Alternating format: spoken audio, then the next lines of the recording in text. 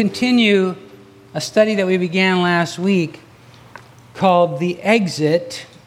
And the reason for that is because Exodus means exit.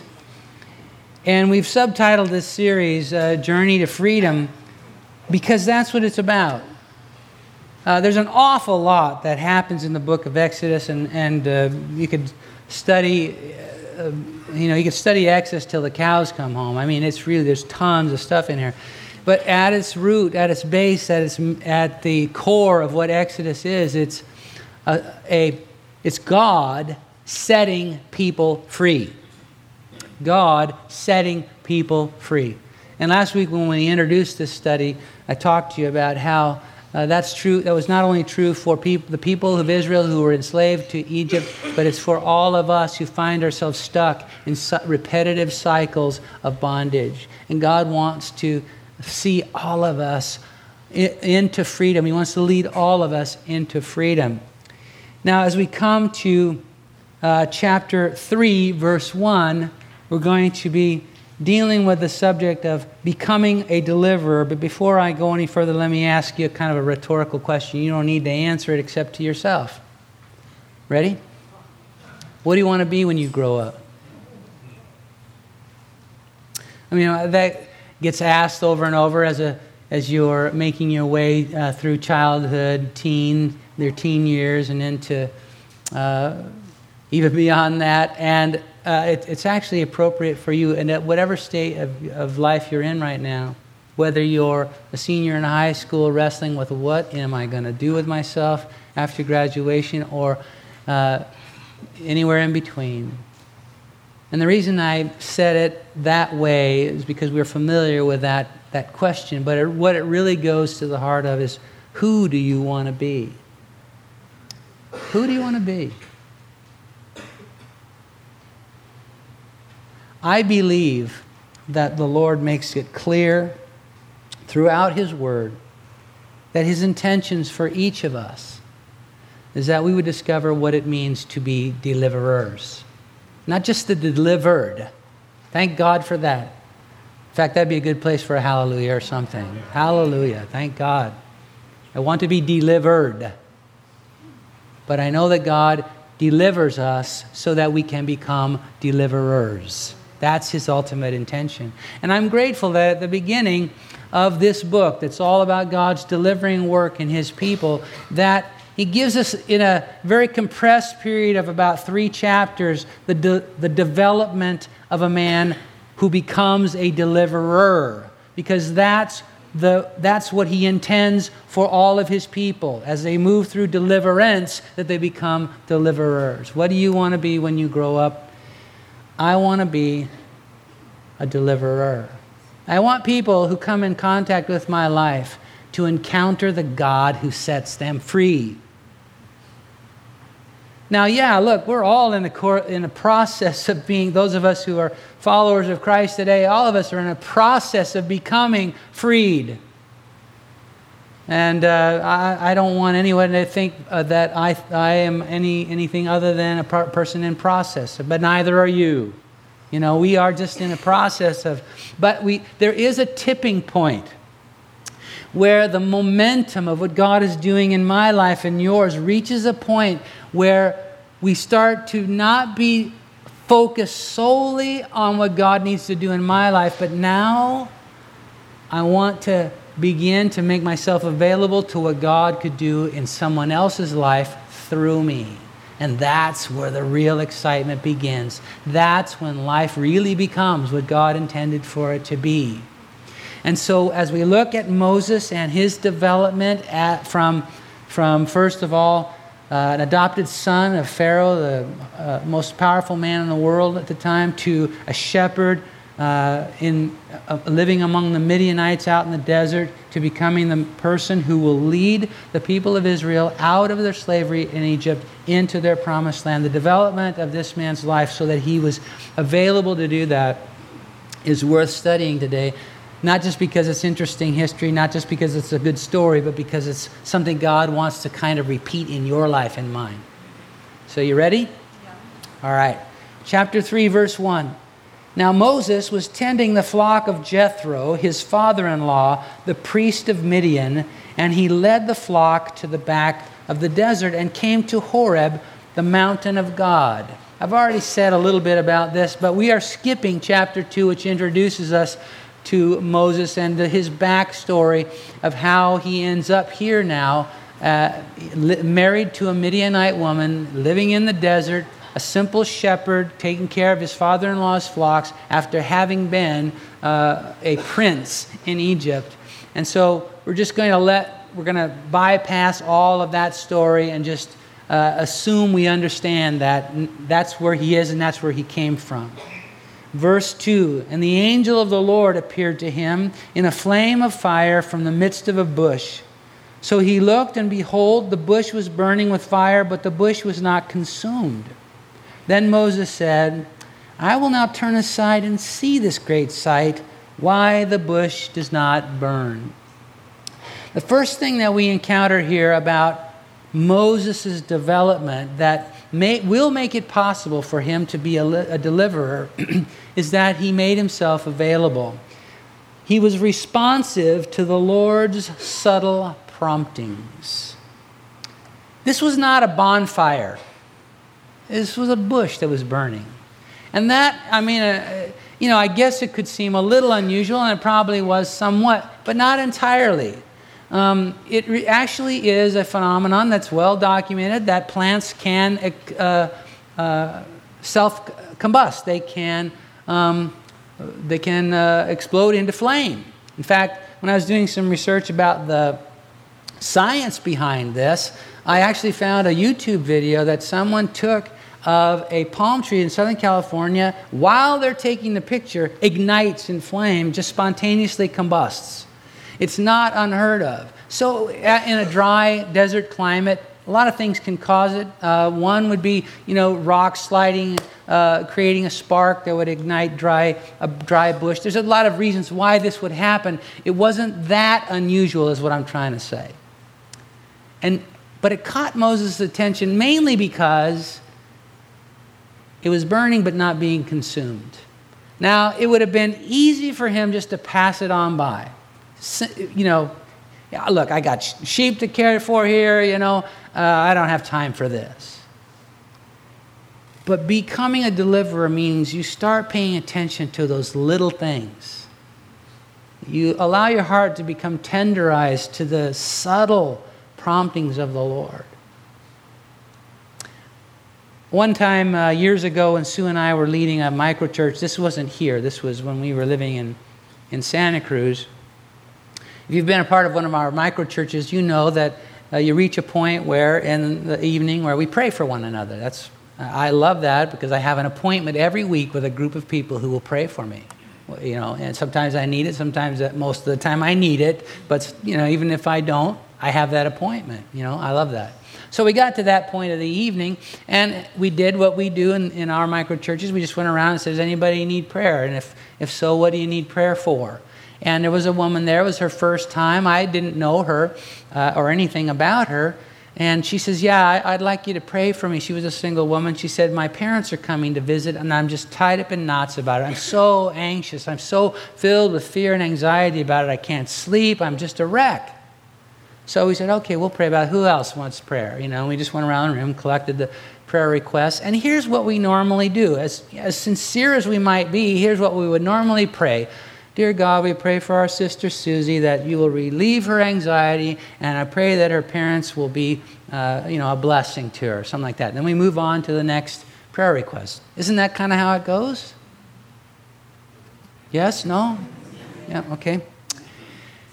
This time, before I got the words out of my mouth, it was going to be a sincere prayer. Kind of generic, but very sincere. But before I could get those words out of my mouth, this man's name pops into my mind. And I don't remember what it was, but it was a common American name, like John or Jim or Joe or something like that. Boom, there it was in my mind. And it would have been so easy just to say, what was that? And just move on, right? And we do that a lot. Except this time it was like Moses for me. It was like, something a little different going on here. And I decided to go with it. So I said to her, I said, you may think I'm crazy, but does the name Joe mean anything to you? And she says, oh, yeah. Oh, really? What? She says, well, that's the name of the boyfriend that I had during the season of my life when my parents kicked me out of the house and brought him in to live with them as a son. And now we know something of the whole backstory here, and there's a whole deeper issue of stuff that we can pray about and help this woman with that wouldn't have been covered with God. Just relieve her anxiety, and may her parents have a good time here.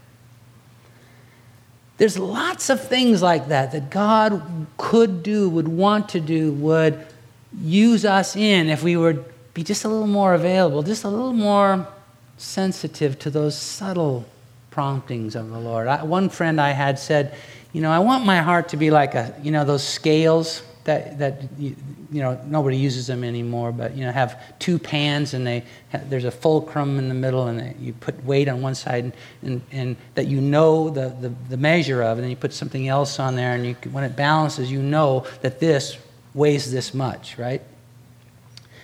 He said, I want my heart to be like a scale where it's so sensitive that a grain of sand on one side would send it, down. That I want my heart to just be responsive to the Lord in that way, that it wouldn't take much, but just a simple touch, and I'm in motion. I'm responding. Responding to the Lord's subtle promptings is what gives life direction. And how many of you know that our lives, most of the time, are not lived under assignment? They're kind of directionless. Other people provide the direction. Other institutions, your boss, your spouse, your kids, their schedule, other things provide the direction for most of our lives. When we become responsive to the Lord, available to Him, that situation starts to change. And we begin to be directed by something much more important. And life becomes much richer, and people get help. Chapter 4, verse 1. Then Moses answered and said, and I'm skipping what you already know, where God says to Moses at the burning bush, look, I've heard the cry of my people. I'm going to send you to lead them out of slavery. And now he's reacting to that, verse 1 of chapter 4. Then Moses answered and said, but suppose they will not believe me or listen to my voice. Suppose they say, the Lord has not appeared to you. And you can imagine that. He shows up and he says, God spoke to me, and He's going to do thus and so. And you can imagine their skepticism, and so can he. And so he's saying, God, what are my credentials? What in the world is going to give me the authority to speak for you? Why in the world would they have anything to do with what I'm going to say? How are they going to believe me? What are my credentials? Verse 2. So the Lord said to him, what is that in your hand? It's very incongruous here, or incongruent. What happens? He asks this question very seriously, very intensely. What are my credentials? Why would they believe me? How is it they would have anything to do with what I said? And God's answer was, he answered with another question, what's in your hand? And you can imagine Moses, wait a minute, I'm talking to you about something really serious here, and you're asking, what do you mean by that? I'm looking to you for credentials here. What gives me authority? God's, what's in your hand? And he goes, well, it's a rod. What do you mean? It's a stick. And then God says, all right, verse 3, cast it on the ground. Okay. And he throws it down. And you guys know the story. It becomes a serpent, and the Lord says to him, this is going to be a sign you'll use. So when you go to the children of Israel, you'll do that, and they'll say, oh, okay, well, you must be somebody. And you'll do that to Pharaoh, same thing. But there's more going on than just that here, and I'll explain why I believe that in a minute. But let me just say that I believe that just the act of him casting down or laying down that stick had profound implications for Moses. Profound implication for Moses and those that he would serve. Because what did that stick represent? What was it he was letting go of? What was it that he was laying down? Well, it was his shepherd's staff. It was his identity. When you saw him with the stick, you knew who he was. And most of us, we think of who we are by what we do. We define who we are by what we do. Don't we? This morning I stopped by to get my Frappuccino on the way here. But it's Frappuccino light. Okay, so anyway, I stopped to get my Frappuccino on the way in here. Rain or shine, they see me coming. Anyway, in the briefs, I'm talking to him for a minute, and he says, "So where are you going? You going to work?" And he's new there, so he doesn't know I'm the preacher guy, but yet now he does. He said, "Are you going to work?" And I said, "Yeah, I'm going to work." He said, "What do you do?" I said, "Well, I'm a minister, so I'm going to church." Oh, and that was the end of the conversation.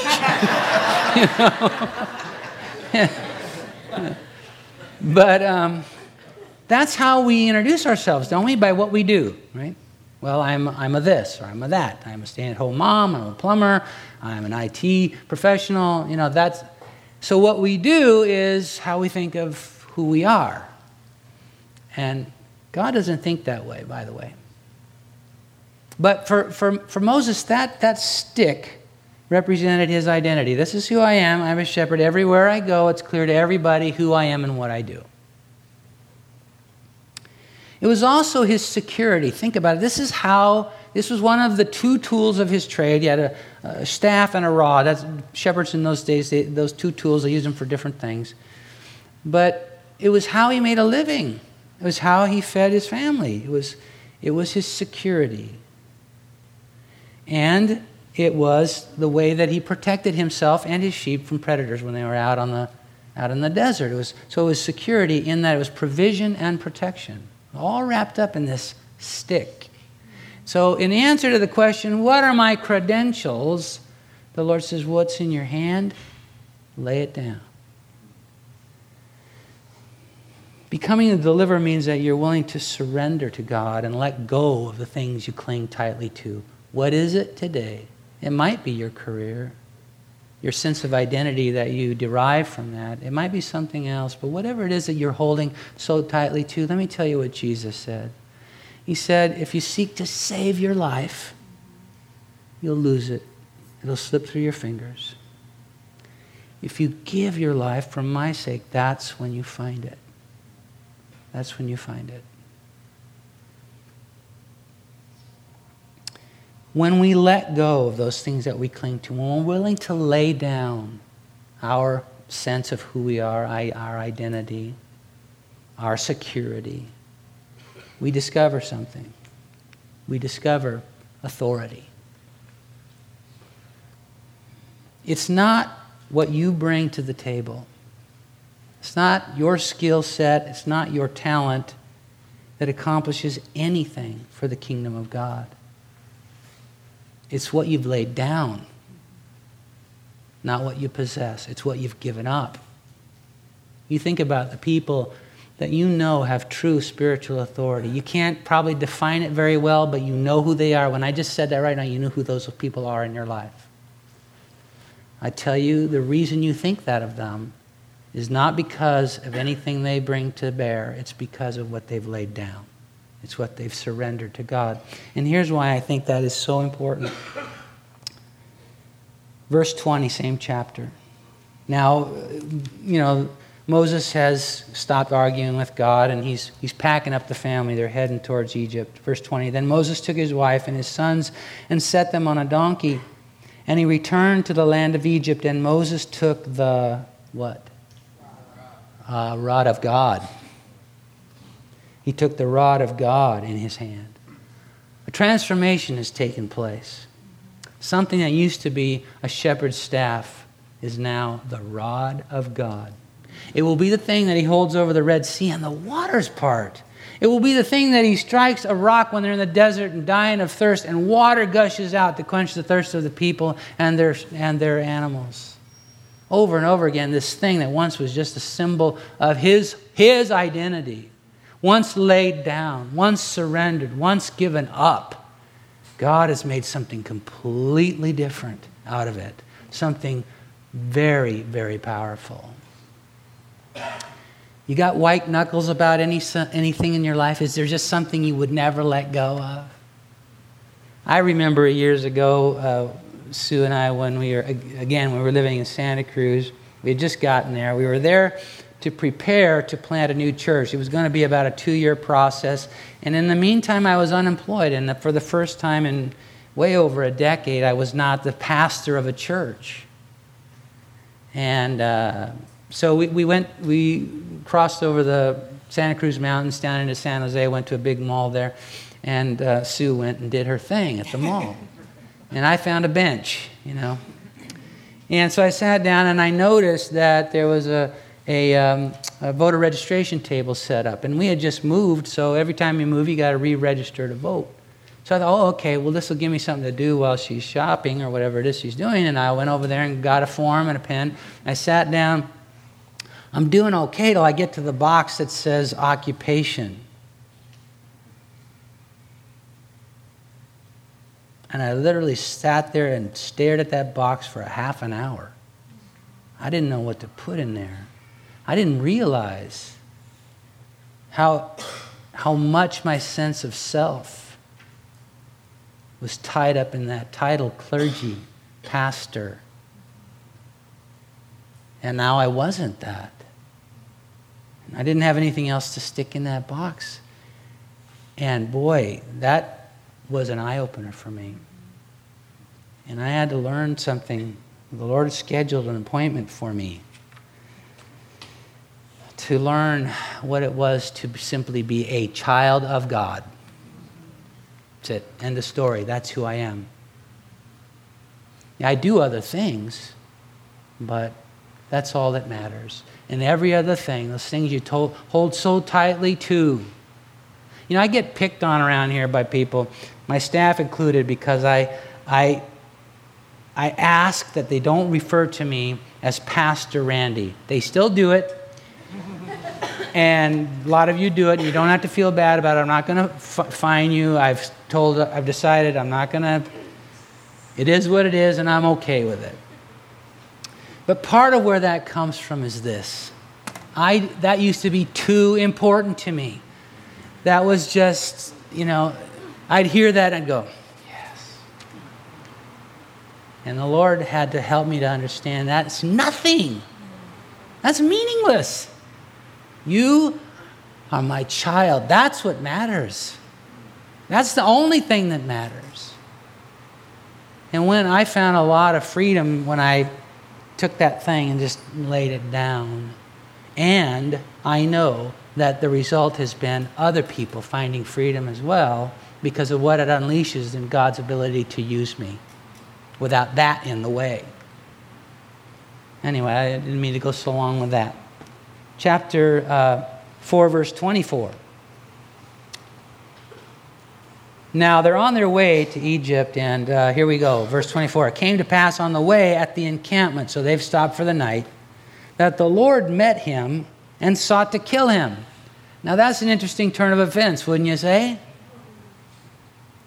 Then Zipporah, that's Moses' wife, took a sharp stone and cut off the foreskin of her son and cast it at Moses' feet and said, "Surely you're a husband of blood to me." So God, let him, Moses, go. Then she said, "You're a husband of blood because of the circumcision." Can I tell you, I don't like these verses very much. I kind of wish they weren't in the Bible. But they're there because they're important. It's important. If I'm going to be someone God can use in delivering others, I need to be a person who becomes obedient to his voice. I need to do what he says. And that means I got to deal with my compromise and cowardice. And that's what God is confronting Moses with here. Think of it. Moses is he's on his way to becoming the man who will bring the 10 commandments to the people of God. At this point, the Jews have one commandment: circumcise your sons. One. And he hasn't even done that. How in the world will he have any place to be used by God to be the bearer of the Ten Commandments. This has to be taken care of. And God presses him to the wall and says, Moses, this is the end of the road. If we don't take care of this, there is no future for you. We cannot continue one more step until you obey. And you know that this has already been a serious issue between Moses and Zipporah. Because when God confronts him, Zipporah knows exactly what to do. And she is not happy about it. You're a husband of blood to me. So they've had this conversation, and you know Zipporah has said, you're going to do what to my sons? Think again. And in his cowardice, he's backed down. I know what that's like. To be so concerned with what someone else might think that I don't obey God. Maybe you do too. That's where Moses finds himself. He's taken the cowardly approach. And he's also compromised. You know how this works. He says to himself, well, but I know we're supposed to do this, but, I live among the Midianites. They don't have this same requirement from God. I'm married to a Midianite. How would she understand? Surely God's going to give me a break on this. We can convince ourselves of anything. We can make anything seem right to ourselves if we want to. And Moses has done that. He's figured out a way to give himself permission to disobey God. If that's the pattern of your life, can I tell you, there's coming a day when the Lord's going to have to get in your face and say, don't get me wrong, he's not going to come and say, this is the end of your life. Okay. But dear ones, there's going to come a day when you sign up to be someone who is a follower of Christ, a deliverer he could use to deliver other people. There's going to come a day when he says, we can't go any farther until you obey what I've said. Obedience, simple obedience. And what happens when we obey? Something really powerful. We receive integrity. We receive integrity. Psalm 78:72 says of David, he shepherded them, or he led them according to the integrity of his heart. Integrity is the thing that says, I'm the same person inside out, upside and down, through and through. I am one integrated whole. And so everything about my life is in pursuit of God. That integrity is only found in obedience, but it is the thing that will allow you to be someone others can follow. Last thing, chapter 5, verse 1.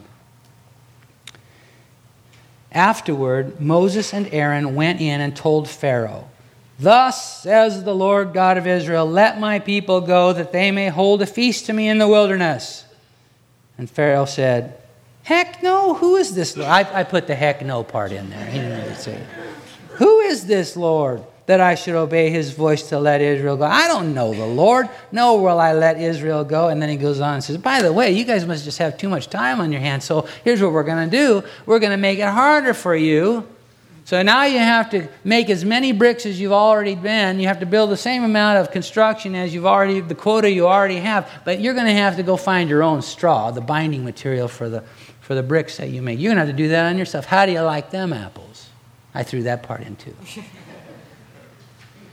So now things are on an issue of magnitude greater than difficulty than they have been. Moses is now enemy number one to the people of Israel. And verse 20, it says they came out from Pharaoh, then as they came out from Pharaoh, they, the children of Israel, met Moses and Aaron who stood there to meet them. And they said to them, let the Lord look on you and judge, because you've made us abhorrent in the sight of Pharaoh and in the sight of his servants, to put a sword in their hand to kill us. They're not happy. Now, don't you imagine that Moses on his way to Egypt probably had a different idea of how this was going to turn out going on in his mind? I'll bet he thought, I'm going to show up there, I'm going to throw the stick down, it becomes a serpent. Pharaoh's going to go, ooh, and I'm going to say, let my people go, and he's going to say, yes, go, and all that. Don't you imagine that's kind of how he thought it was going to go? It didn't. You ever had that happen? Where you painted a picture in your mind of how things were going to go, and it didn't? What follows in the wake of that? Disappointment. Disappointment. And Moses is staring in the face of that, and he prays a prayer right now that I probably have prayed verbatim at times. And listen to how many times he uses the word you. So Moses returns to the Lord and said, Lord, why have you brought trouble on this people? Why have you sent me? For since I came to Pharaoh to speak in your name, he has done evil to this people. Neither have you delivered your people at all. I've prayed that prayer. But if we want to become people who God can use to deliver others, we're going to need to become people who persevere in the face of disappointment. God gets no pleasure out of it, but he has to sometimes allow what we've imagined things to become to fall apart, because it gets in the way of us being able to serve him in the things he really wants to do. We think we've got it all figured out. Thanks God, I'll take it from here. And the Lord says, no, you don't.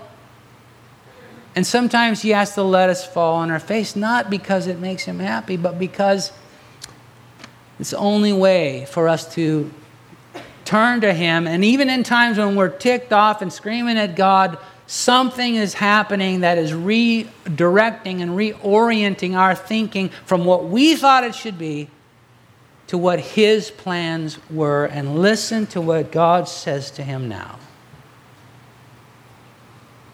Verse 1, chapter 6. The Lord said to Moses, now you shall see what I will do. You took your shot. You tried to live out the scheme that you had. Yeah, there were elements of it that were in keeping with my directions to you, but you kind of embellished it a bit, and now it's got you into trouble. But hold the phone. Watch what I'm going to do. Perhaps you are today in a situation where things have exploded. All the dreams and plans that you have are laying in pieces on the floor. God is not insensitive to the state of your heart right now. Neither am I. But hold the phone. I believe God would say to you what he said to Moses on that day. All right, watch what I'm going to do. And then the rest of the book of Exodus takes flight. And so it's from this place where persevering in the face of disappointment brought about breakthrough. The Lord, in 2 Samuel 5:20, David says, the Lord has broken through my enemies before me like a breakthrough of water. Oh, to be on the front row seat, watching what God does, there is nothing like that. Nothing like that. To be able to be an eyewitness to the maker of the universe, moving in the lives of other people, is a treasure beyond words. I invite you to allow the Lord to prepare your heart as he did Moses, through availability, surrender, obedience, and perseverance.